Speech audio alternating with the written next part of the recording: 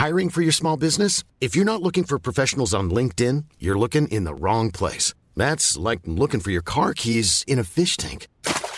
LinkedIn helps you hire professionals you can't find anywhere else, even those who aren't actively searching for a new job but might be open to the perfect role. In a given month, over 70% of LinkedIn users don't even visit other leading job sites. So start looking in the right place. With LinkedIn, you can hire professionals like a professional. Post your free job on linkedin.com/people today. Hey, I'm Ryan Reynolds. At Mint Mobile, we like to do the opposite of what Big Wireless does. They charge you a lot, we charge you a little. So naturally, when they announced they'd be raising their prices due to inflation, we decided to deflate our prices due to not hating you.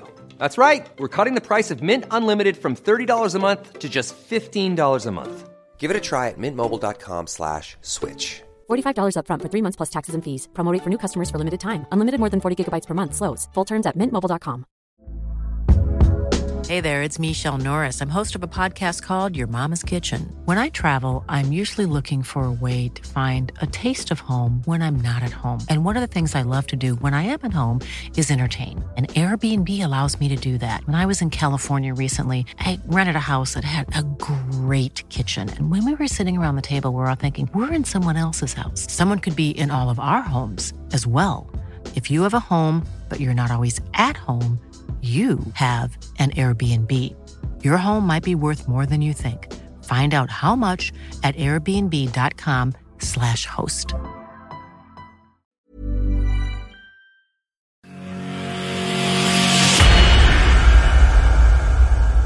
Yes, ladies and gentlemen, a very warm welcome to the Grand Slam Daily. What would you expect for a big tournament? Of course, we're going to do daily podcasts, even if we can't be in Coventry ourselves. We are in across the country. In fact, I'm actually 20 minutes down the road from Coventry, and we still can't get in, unfortunately, as it is. But we are still going to be here giving you a roundup of a very busy day, as it always is.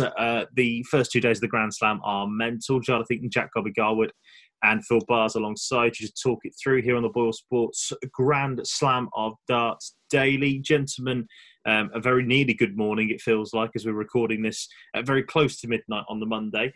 Gob, we'll start with you. It wasn't a shocking day, but towards the end, we certainly got one upset and we nearly got one humongous upset. Yeah, there wasn't many. I mean, the way the draw panned out, there was going to be close games and tight encounters and 50-50s all the way. But it wasn't a day for massive shocks on the card and big, I don't know, accumulator busters, as I like to call them. But it was plenty of drama nonetheless. Certainly was. Phil, you've been on it all day for us, obviously, doing interviews and the like. It's been a busy day for you. It's been a busy day for us on YouTube. All 16 interviews are out on YouTube right now, or 15, obviously. We haven't got Gary, which I'm sure we'll talk about in a minute.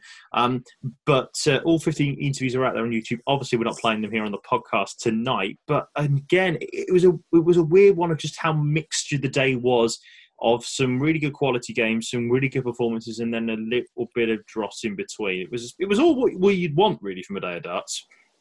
Yeah, just your normal standard PDC tournament. Some absolute monstrous highs, some low lows, some drama, some needles, some mates, you name it. We saw it. Standard day at the office, I'd call it.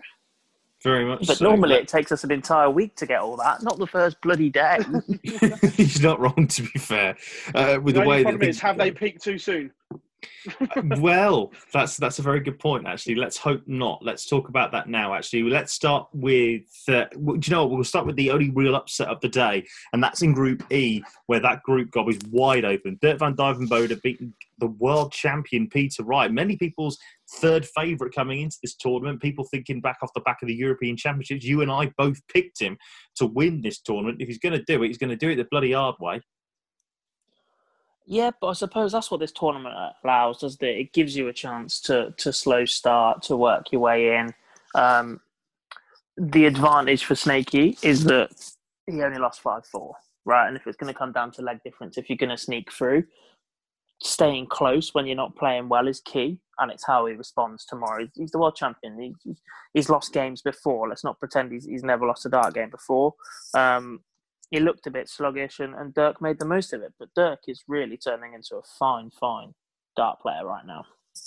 He certainly is. The thing is that you wouldn't have thought that at the start of 2020 because he just won back his tour card, I believe. Memory serves me correctly, didn't he, at the start of the year? And you just think, where did this come from? Because a couple of years ago on the tour, he was pretty much languishing down the bottom. Why do you think he went to Q School, for crying out loud? And then you just look at it and go, how has this happened? Because this year he has just been superb. Semi-finals in the Pro Tour, in the Euro Tour, smashing it on the Pro Tour as well. World Grand Prix finalist. The man's going places. Is the Dorper genius. He is, and it's amazing actually. The first place I met him was Coventry at a development tour. Way before I even started playing, I hopped along as another thing, and he wasn't really picking up titles or anything then. Like when the boys that have come through the ranks, the ones that are doing bits seem to have had this late spurt. All right, they've done well at that event and that tour, but they're picking up something else once they go to the pros. And Dirk looked good start of the year, dropped off a bit right before the pandemic sort of hit. But I just wasn't expecting this recovery. And even after the Grand Prix, we've been talking quite a bit about it, whether he could back it up, and he's proven that he can. Certainly is. A quick word on the other game in that group, which sees Devon Peterson top the group. A relatively comfortable performance in the end against Ian White, who, apart from the first leg, the African Warrior didn't really look in trouble, I would say. No, just one thing that obviously goes hand in hand with these two games. We're talking about Peter Wright.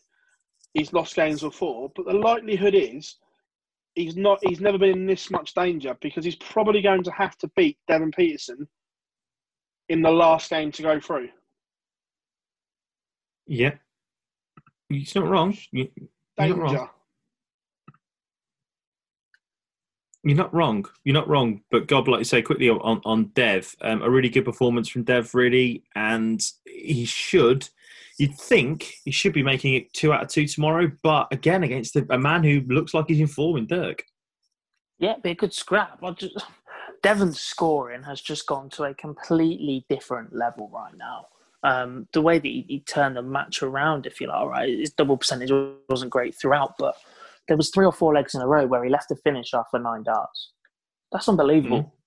That's the first 9 average of ridiculous standard. Very, very good standard. That makes you difficult to beat. Even if you're poor on the outer ring, you're going to get darts at double when you're scoring that well. So Dev can afford to switch off. Yes, certainly could. Moments. Yep, absolutely right. But he is the leader at the moment in the clubhouse in Group E. Moving on, Phil Bars to Group G. And we almost had an even bigger story tonight. And that was the fact that Mikuru Suzuki missed 4 batch darts to beat the 2-time back-to-back Grand Slam champion, Gerwyn Price. Where do we start with this?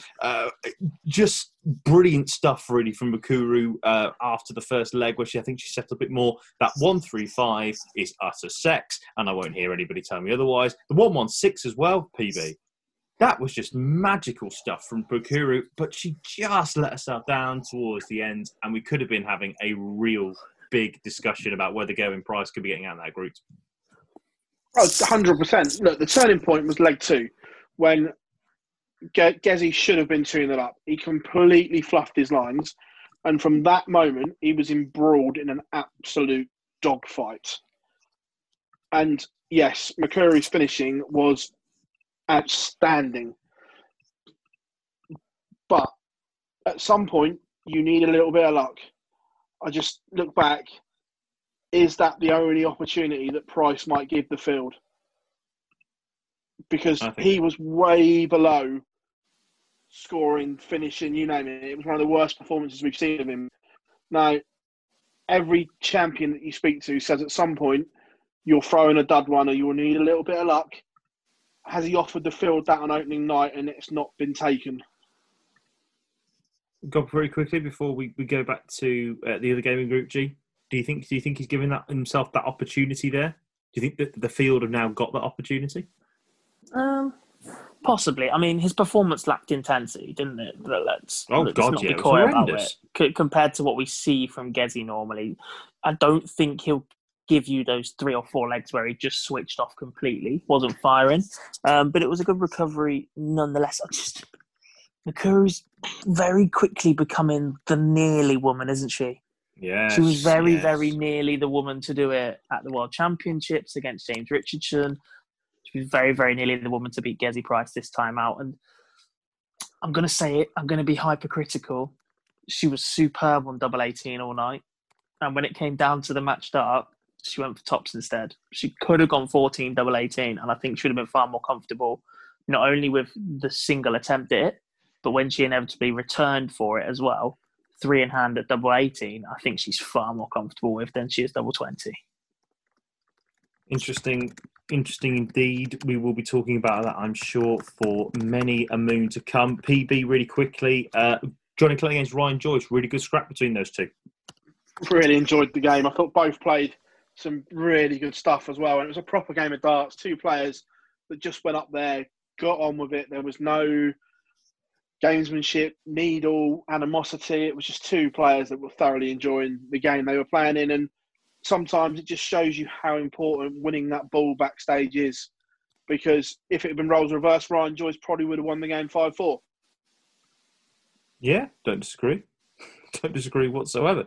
Really good game, though. Really good scrap. Gerwyn Price and Johnny Clayton, of course, meet tomorrow. The 2 World Cup teammates. Right, PB, we will stay with you because your tweet caused a bit of angst on social media. I think it's right in saying that Michael van Gerwen, obviously producing one of the best average of the day. We will come on to the best average of the day actually in just a bit, but Michael van Gerwen 5, Adam Hunt 0. The only real opportunity that Hunt got was in the second leg when he missed the dart at Tots for the leg. But van Gerwen didn't really look back. It was a 5-0 win, 105.9 average as well for MVG, which was outstanding from him.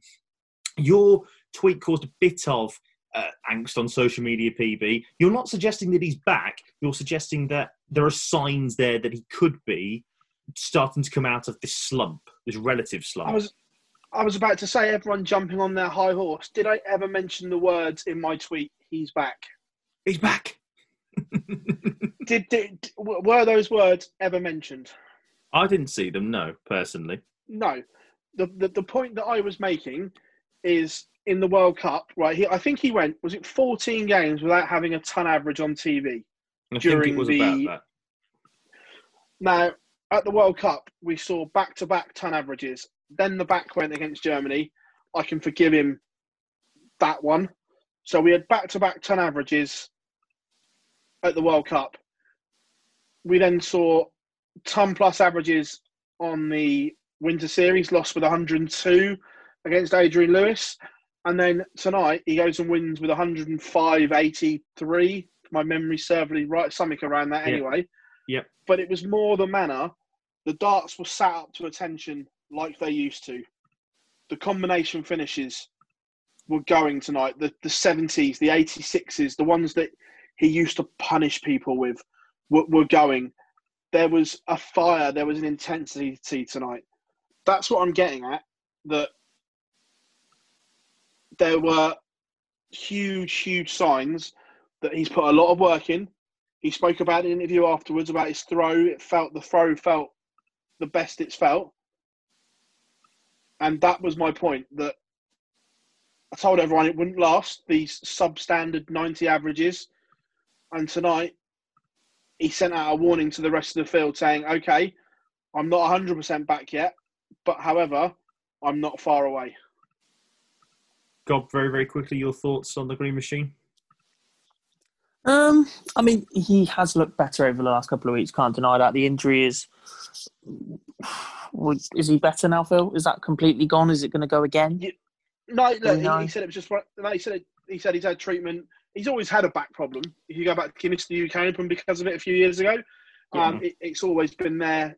He has regular treatment on it. It's just one of those things, and it just went at an unfortunate time. But he's had physio. He says he feels great. There's no issue.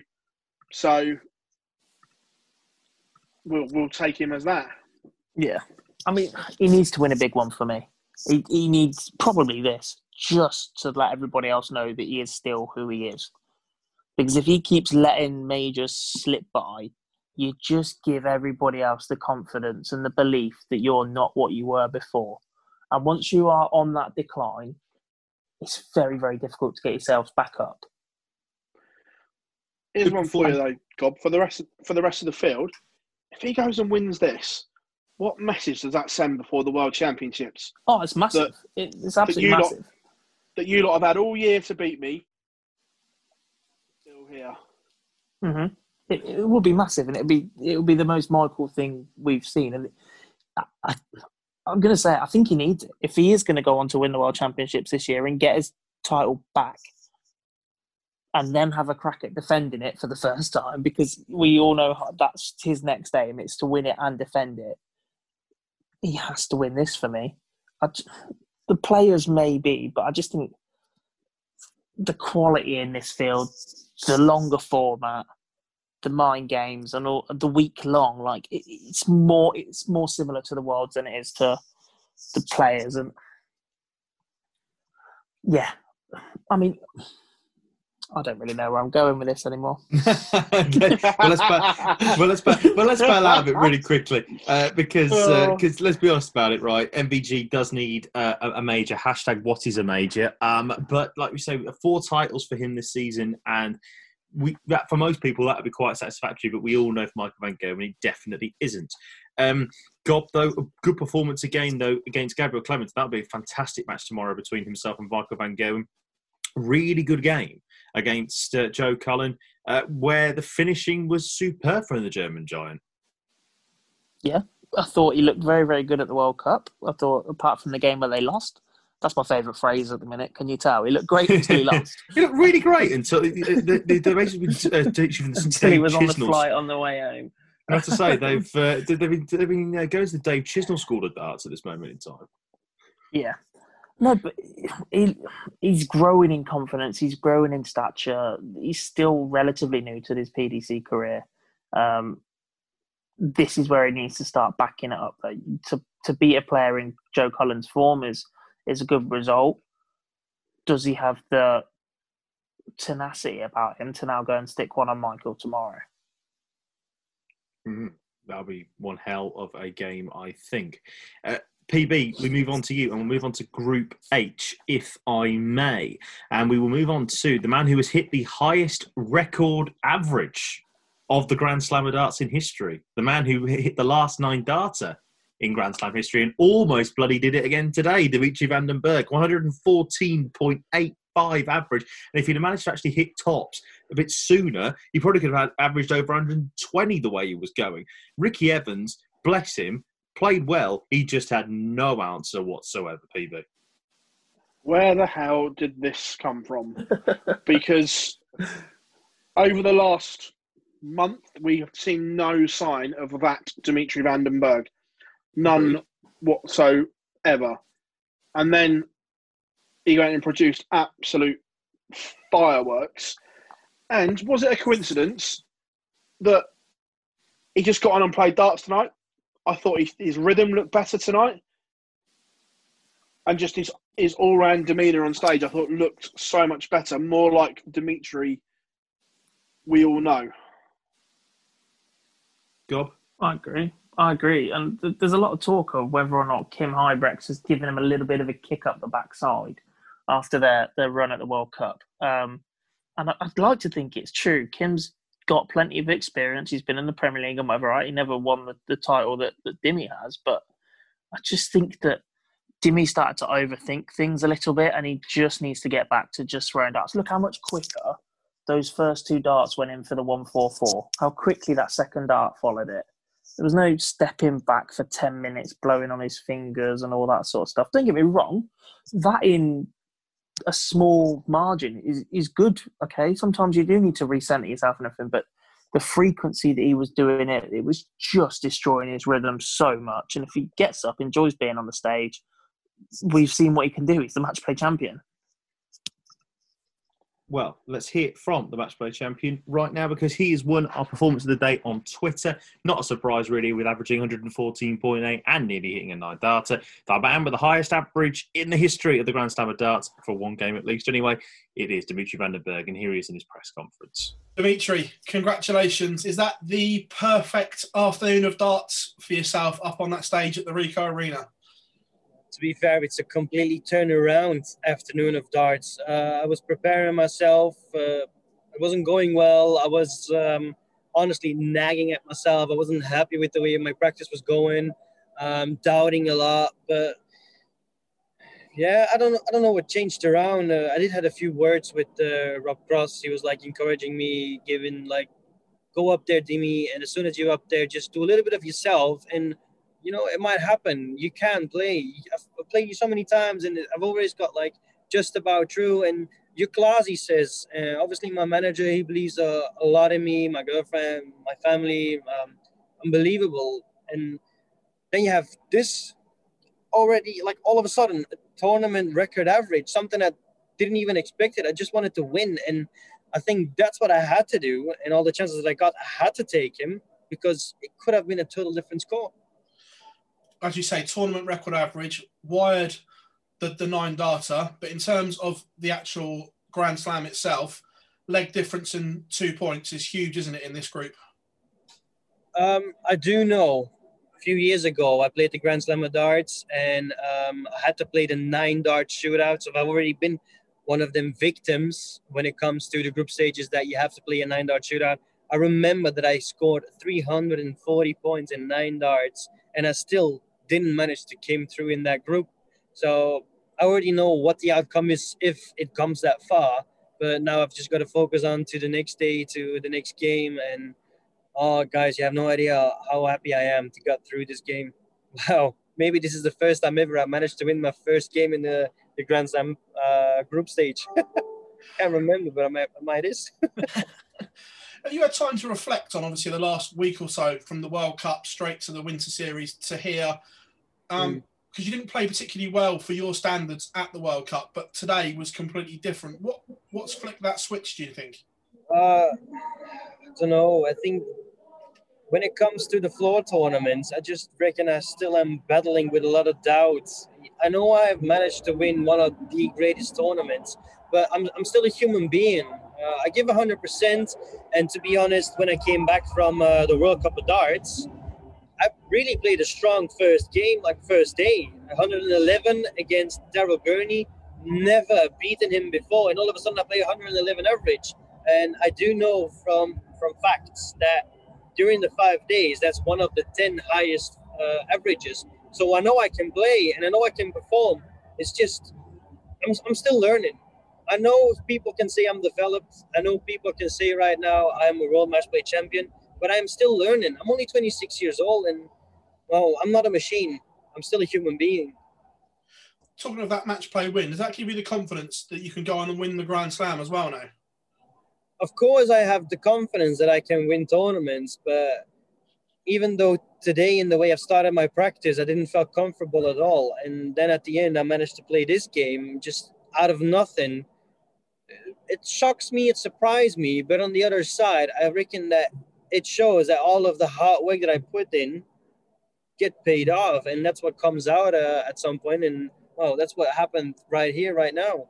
So yeah, on to the next round, on to the next game, and come to the group stages, and it's a knockout stage. And I know I've done that before. I know I can, even though it's a long game. So round by round, focus on zero, expect nothing, and believe in myself.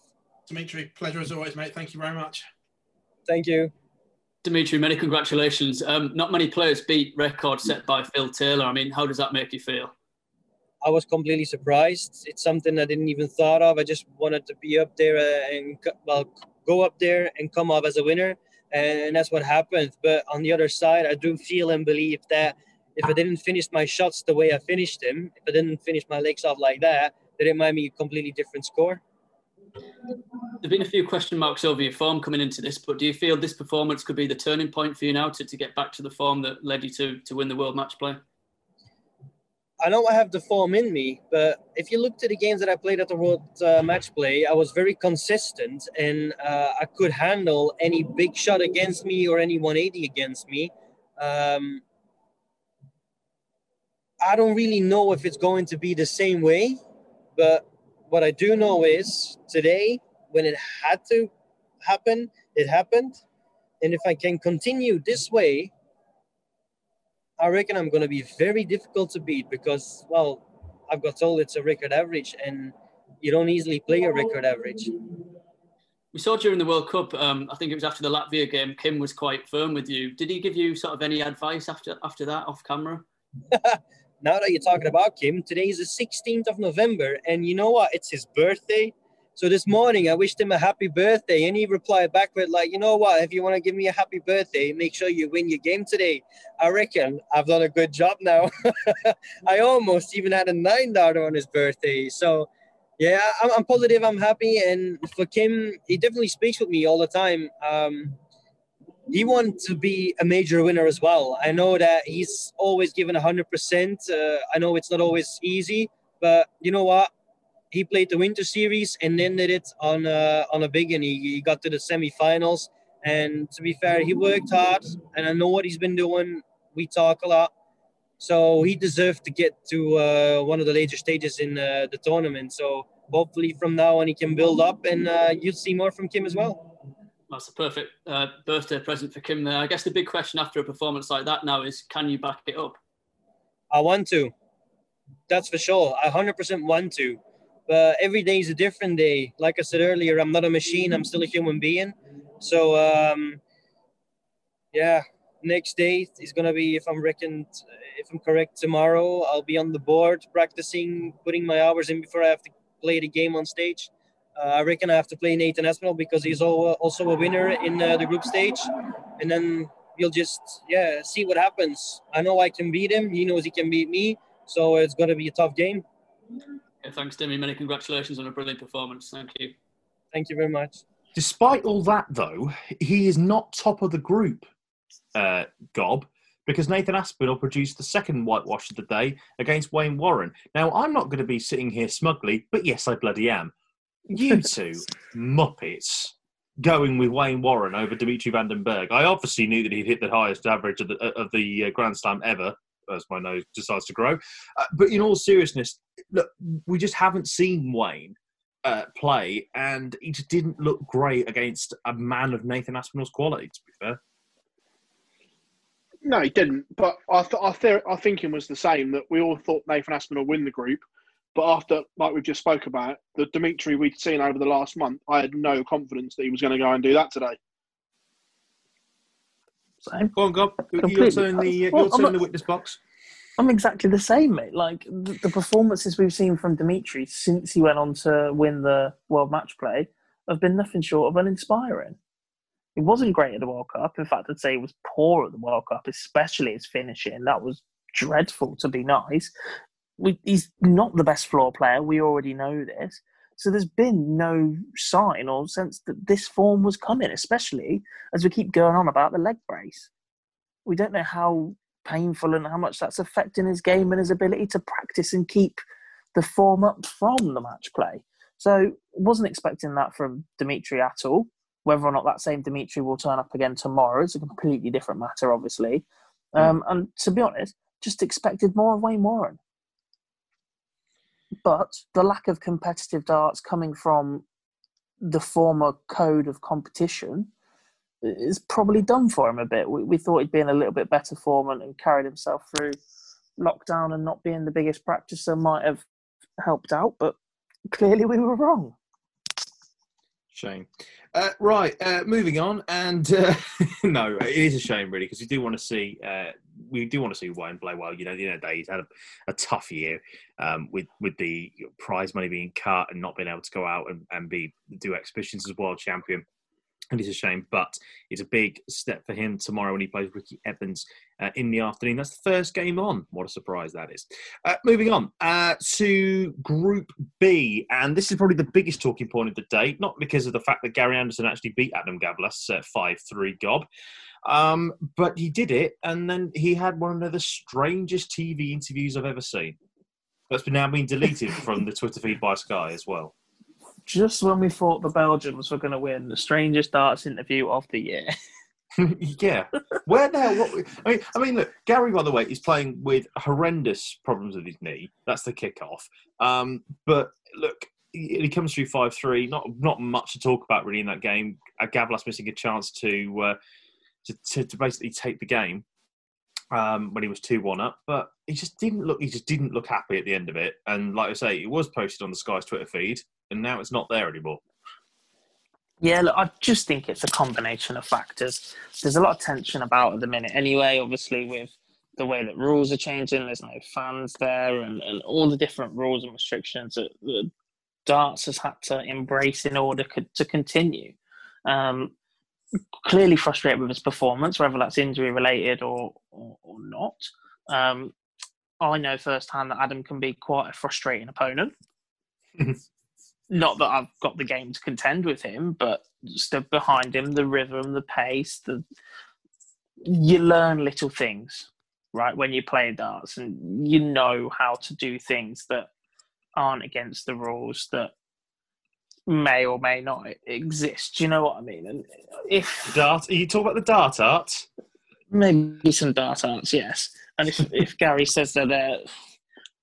The thing with the dart arts is that 9 times out of 10, you only notice them when you're playing badly, when you're looking for an excuse. If Gary's throwing 105 average, like the Gary of 2-3 years ago, doesn't notice them. He'd have laughed it off, gone, haha, look what he tried, didn't get away with it. Okay, but Adam, I don't know how to say this, but I think Adam needs to be careful. And I think somebody in his management or stable or someone around him just needs to have a quiet word with him and saying, this is two TV events in a row now where either a player or an official or it's been noticed that you're doing these things behind people. Don't make that reputation for yourself as an 18-year-old with bags and bags of potential for the future. The other thing, though, with that is players know that it grates Gary's buttons.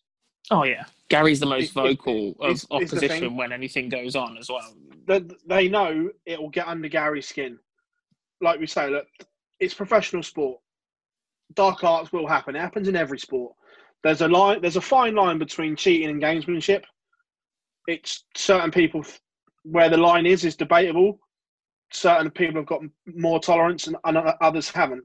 So Gary's always going to get it because people know it massively winds him up. But going back to Gary on the injury front, this is just on obviously what we saw on stage tonight. And if all the reports are led to be believed it's a problem with his knee cartilage, there's only one thing that will sort that out. And with the Worlds 4 weeks away, for me, he's got a big decision to make. What, do you think he'll pull out the rest of this tournament, or do you think that he'll try and play through it and then maybe go and miss the players? My suggestion would probably be that, look, you probably can't get an appointment tomorrow, but you could probably, if you've got private healthcare, you could probably get an operation Thursday or Friday. So, for me, go and get it done ASAP, sacrifice the players, and be fit for the Worlds. Because what we saw on stage tonight, you can't go into a World Championships not being able to walk. He was hobbling all over the place. Well, the last time we did that, though, mate, he made a World Championship semi-final when he couldn't walk because of his back 2 years ago, frankly enough. Yeah, I think he needs to get it sorted sooner rather than later, personally. Well, at the moment, he's playing Simon Whitlock tomorrow in Group B, and PB, you interviewed him, and he's playing with a freedom that I didn't even thought existed for Whitlock anymore. Look, I think Whitlock's been one of the best players since darts has resumed. Oh, yeah. Totally agree with you. So, look, tomorrow, based on what we've seen today, Simon Whitlock wins that comfortably. Yeah. Let's be fair, Gawlas should have won today. Gary Anderson was there for the taking today. Adam Gawlas will not get a better opportunity to beat Gary Anderson on the TV than what he had today. And he fluffed his lines. Certainly going to be interesting. But, of course, Simon Whitlock coming through 5-3 as well against Ryan Searle. Really good game between the two there. PB will stay with you because Michael Smith, the man who finished top of the Winter Series Order of Merit, took on Lisa Ashton and won this one quite comfortably, really. 102.5 average for Buddy Boy. This is really good. I thought the second leg was to get the 11 dart breaker throw was very, very good in particular, but just a comfortable night at the office for the man from St Helens.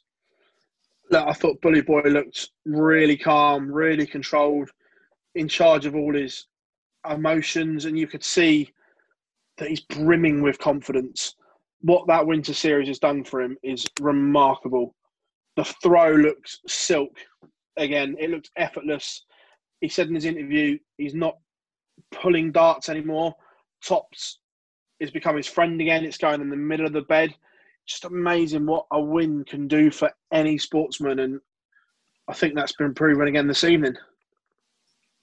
Of your thoughts on Buddy Boy, and also your thoughts on, I thought was the game of the day, really, between Jose de Sousa and Christoph Ratajski. Really good game between the pair.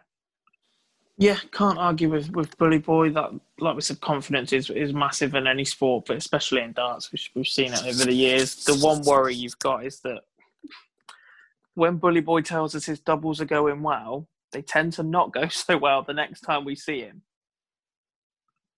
So just let's just hope that that confidence has found a new level of consistency. The other game, superb, and let's be honest, it was always going to be superb between these two. They're two of the stars of darts in 2020, in my opinion. I think the rankings are a little bit faux pas, if you like, and it doesn't quite reflect just how good these two have been. Arguably, they're both top 10 players this year that they've genuinely been that good. Did you do that on purpose because you knew where we were going on next? Maybe. Tee that up nicely. Right, let's do it. You know, we've got to talk about this. We've dodged the question enough. Okay.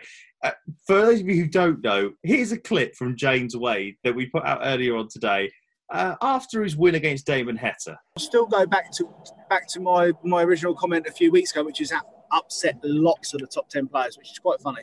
I don't mean it as a direct insult to them, but I think the top 10 is very weak at the moment, you know. And I can say that with confidence because the top 10 players, they've all won something. They've all been magical at some time or another. In fact, I'm not going to say his name, but one of them come up to me and said, why are you saying negatives about the top 10? It's not negatives about the top 10. It's just reality, you know. You know, it's not as strong as it was. Take it or leave it. I've been there and done it many times. I've been in the top 10. I've been outside the top 10 recently. It's very cold down there.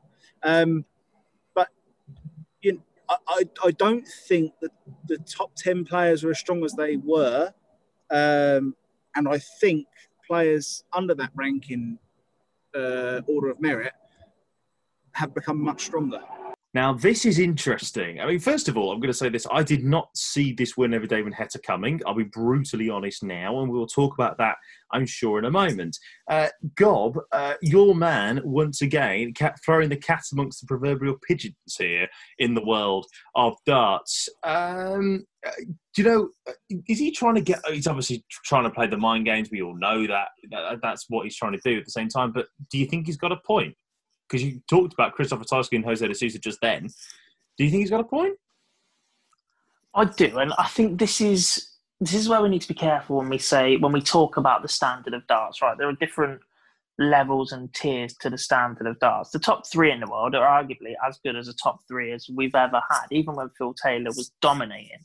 The performances they're able to put in and the way they're picking things up. But if you look at the top 10 or top 11 right now, just to prove my point, right?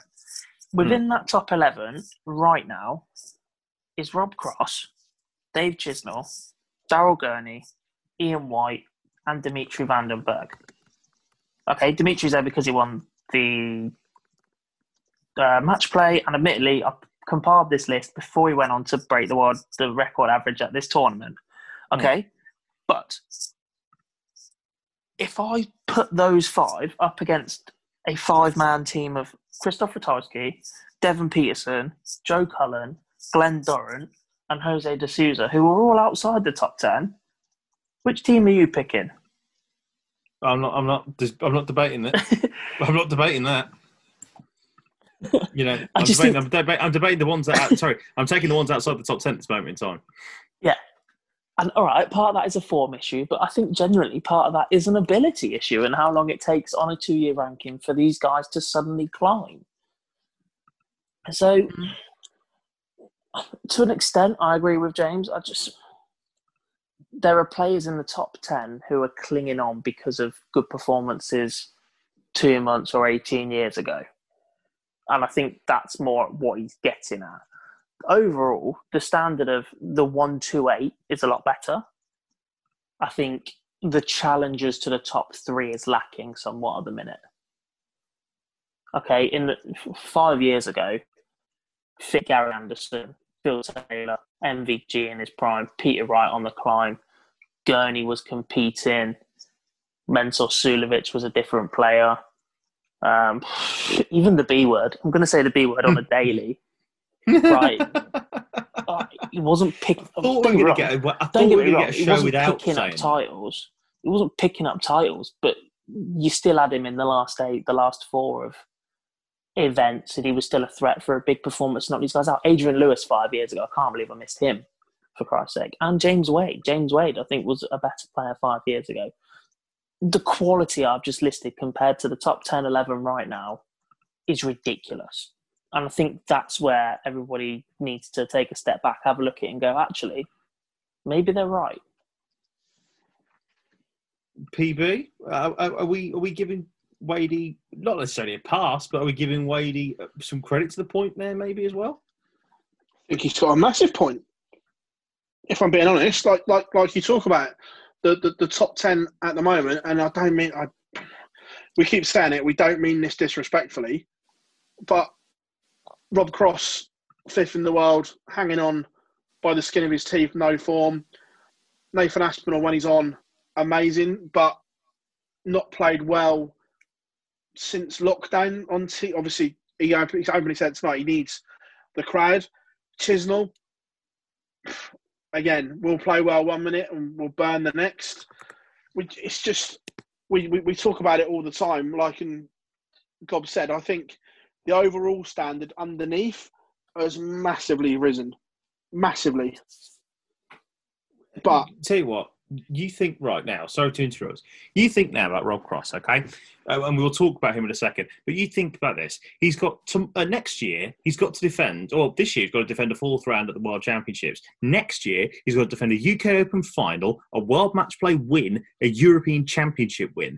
That is a lot of money that will come off his ranking. It's the same way with Nathan Aspinall. He's got to defend a UK Open, he's got to defend 2 back-to-back World Championship semi-finals, the first one this year. It's tough. It's tough to stay competitive. You know, Dimmy will obviously have to defend the match play in 2 years' time. But in order to do that, you've got to pick up money in these big events in order to get up there. That's just how this game works.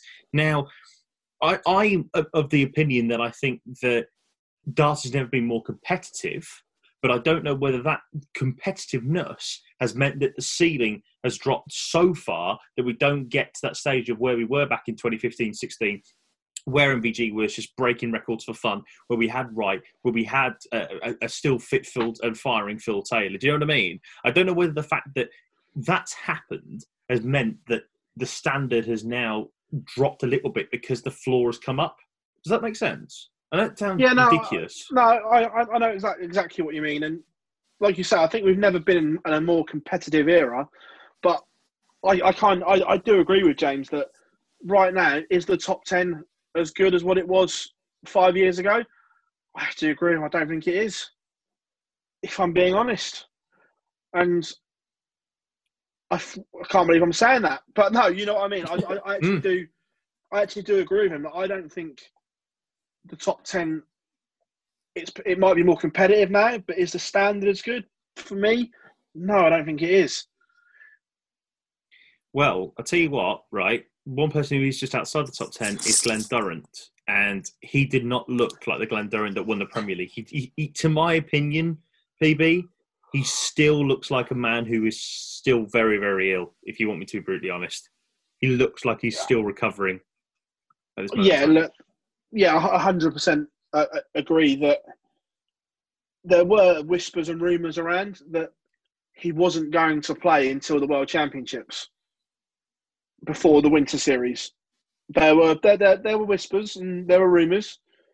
Obviously, he has played, but yeah, he doesn't look dozer at the moment, and you can obviously only put that down to he's still suffering and recovering from COVID, because the arm looked weak, the throw looked weak, and that just comes from recovering, I think.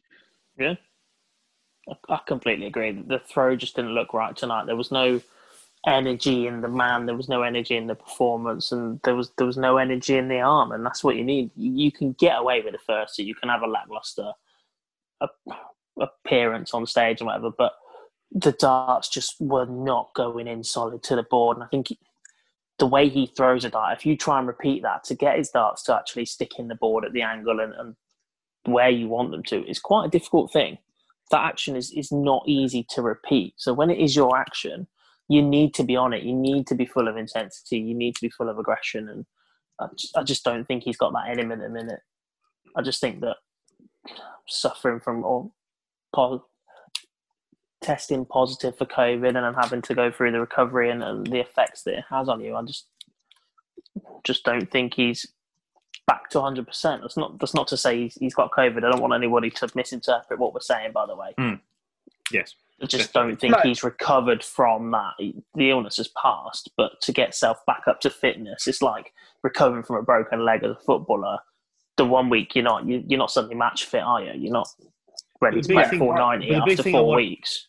But the big thing I want to say, by the way, credit to Jermaine, because I thought he played pretty well, and I'll be honest with you, I did not see that coming on TV from Jermaine Wattimena. Appreciate Guzzle was out of sorts. We get all that and understand that, but fair play to Jermaine.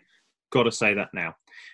Right, got to move on because we've got to keep moving because there's still two more groups to talk about. There's still one more group to talk about, two more games to talk about.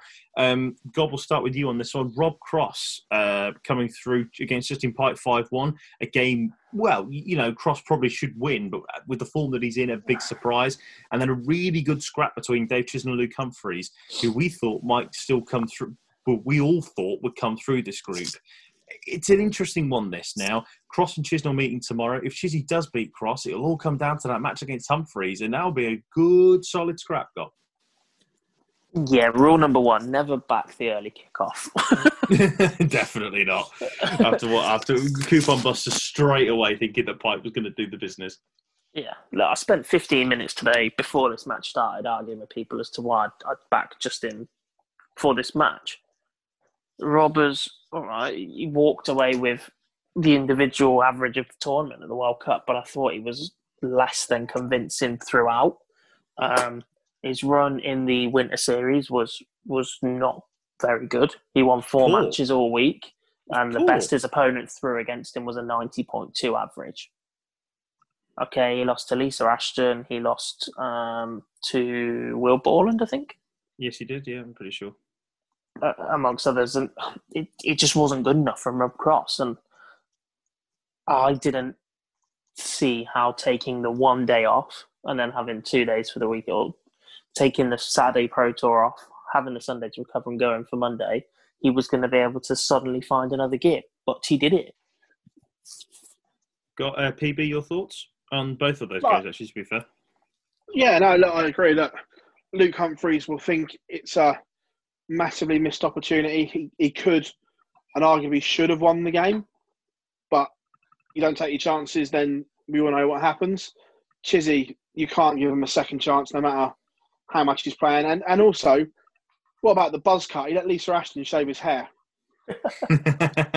only Chizzy. Only Dave. But yeah, look, Rob's throw looked better today. There were more darts going above than below. But was that because Justin was so off the pace that he was allowed to play well? There was no tension in the arm and the release. So I'm not convinced it did, I like to think that looking at the actions is my thing, and I just thought that he hit more targets that he wanted, yes, but he looked like he was fighting it a lot more. There's so many moving parts to Rob Cross's throw right now. Yeah, well, And it's just not that's good. the issue. No, 100%. That's the issue. That look, unfortunately, the only time he's got to work on that, he's probably got 2 to 3 weeks in between the Players' Championship and the Worlds. Is that enough time to correct it? I don't know. It depends But what he decides is wrong with it, and I think that's the problem. When you know something's wrong, but you don't know what it is, you tinker with so many different little things. He's back to the darts that he won the World Championship with. He was throwing the new ones that had been released only earlier this year for a long period of this year. He tried darts with a scallop in them. We know he's searching for something, but we're going to come back to it. And I know exactly what you're about to say, and sorry I'm about to nick it off you, but darts players need coaches. 100%. Well, do you know what? 100%. Do you know what? It's a good way to leave our chat on day one. Here's the results very, very quickly for you. Michael van Gerwen in Group A. Michael van Gerwen 5, Adam Hunt 0. Gabriel Clemens 5, Joe Cullen 2. Group B saw Gary Anderson beat Adam Gorlas and Simon Whitlock beat Ryan Searle both by 5 legs to 3. Group C, Michael Smith 5, Lisa Ashton 1. Jose de Sousa 5, Christopher Ratajski 4.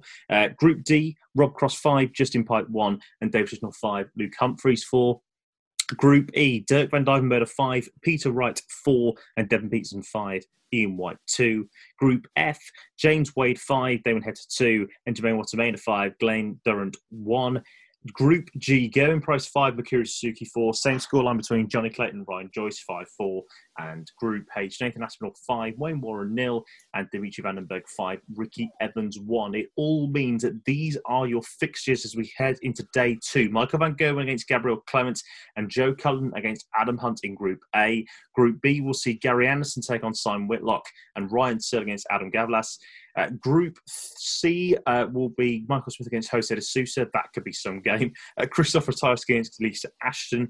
Group D sees Rob Cross take on Dave Chisnell and Luke Humphreys face Justin Pipe. Group E, Dirk van Dijvenbode will take on Devon Peterson, and Peter Wright faces Ian White. James Wade and Jermaine Watamaina and Glenn Durrant and Damon Heta are your Group F fixtures. Gerwin Price against Johnny Clayton and Ryan Joyce, Makuri Suzuki is the Group G fixtures, and Group H will be Nathan Aspinall against Dimitri Vandenberg and Ricky Evans against Wayne Warren. One tie sticks out, please, gentlemen. One tie of the day for me, please, as we head off into the night or into the morning now. PB, we'll start with you. What's the game you're looking forward to most tomorrow? I am going to go for... Can I do one for each session? Oh, go on then. Well, I'm feeling nice. Go on. You can do that. Gary Anderson, Simon Whitlock in the afternoon. Yeah. Fair. MVG, Gabriel Clements in the evening. Why? I'm surprised you got MVG, Gabriel Clements. Is it because you want to see whether the German giant can actually do it on TV? I just want to see MVG win 2 in a row. No, interesting. Fighting talk coming out of the Phil Bar's corner here. Gob, pick for you as well, please, mate. Game of the afternoon, game of the evening.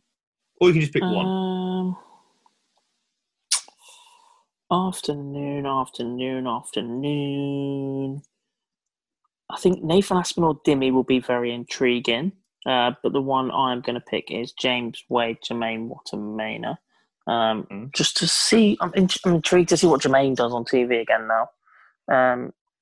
We keep saying he's missing that big performance, that one to really burst through the ceiling he seems to have created for himself. And if he manages to get past James tomorrow, he's in a fantastic position to do that in this group and throughout the tournament. Yeah. But the game I'm really looking forward to tomorrow is quite simply Jose de Sousa and Michael Smith. Correct answer. The form those two are carrying, it just looks superb. Smith's scoring is good and his finishing has been superb. I think I saw Carl Fletcher's stat earlier again, a big shout out to him, that the 6 legs that de Sousa won, his finishing was sublime. He was in the 200s for 5 of those legs and finished them in 6 darts and 7 darts once and a 1-6-1 in 6 darts. the minute he got below 300, he was lethal. I completely agree with you. That is the correct answer for the game of the day. Although I am looking forward to MVG against Clemens just to see how that game is big. Not just for MVG, but for Gabriel Clemens as well. Biggest opportunity for him to do it on TV and to secure a spot once again in the last 16 of the Slam. But Michael Smith against Jose de Sousa is the game of the day. You are correct in that thinking, Gob. I'm going to throw in the afternoon session. We've already talked about a couple. I'm going to throw in Rob Cross against Dave Chisnell. Big game for the pair of them. Both of them really not carrying much form coming into the Winter Series, yet both winning their opening game of the Grand Slam. Who's going to qualify pretty much pretty much guaranteed themselves a chance of qualifying for the second round? It's a big, big moment indeed. That concludes the Boyle Sports Grand Slam of Darts Daily Day 1. I am going to go for a very much well-deserved sleep, as I'm sure my two colleagues are going to do so as well. And Jack Colby-Garwood, Phil Bars, thank you very much for joining us. Don't forget, of course, that you can follow Day 2 with us tomorrow. Phil Bars will be back with you doing interviews with all 16, hopefully, winners. We've got 15 today. You can actually head over to our YouTube channel right now, Online Darts TV on YouTube, and you can watch every single interview that we've done throughout the day. Don't forget, of course, to follow us on Facebook, Twitter and Instagram. Just search Online Darts on any one of those platforms and give us a follow there so you don't miss a minute. We'll be back on onlinedarts.com as well, 1 o'clock in the afternoon with the live blog. It is Brad and Gob talking you through Day 2 of the Grand Slam. And then we'll be back again here tomorrow, same time, same place. Don't miss it. On your favourite podcast provider to talk through what will be a mental Day 2. So Day 1 in the books at the Boyle Sports Grand Slam of Darts. The big story, Dirk van Duijvenbode, not knocking out Peter Wright, but giving him a lot of work to do to get out of his group in Group E, and Gerwyn Price surviving 4-match darts against Johnny Clayton as Dimitri against Johnny Clayton against Mikuru Suzuki. I'm thinking ahead to tomorrow as Dimitri van den Berg hits the record average, and Michael van Gerwen, is he back? Potentially. We'll see you tomorrow. Take care.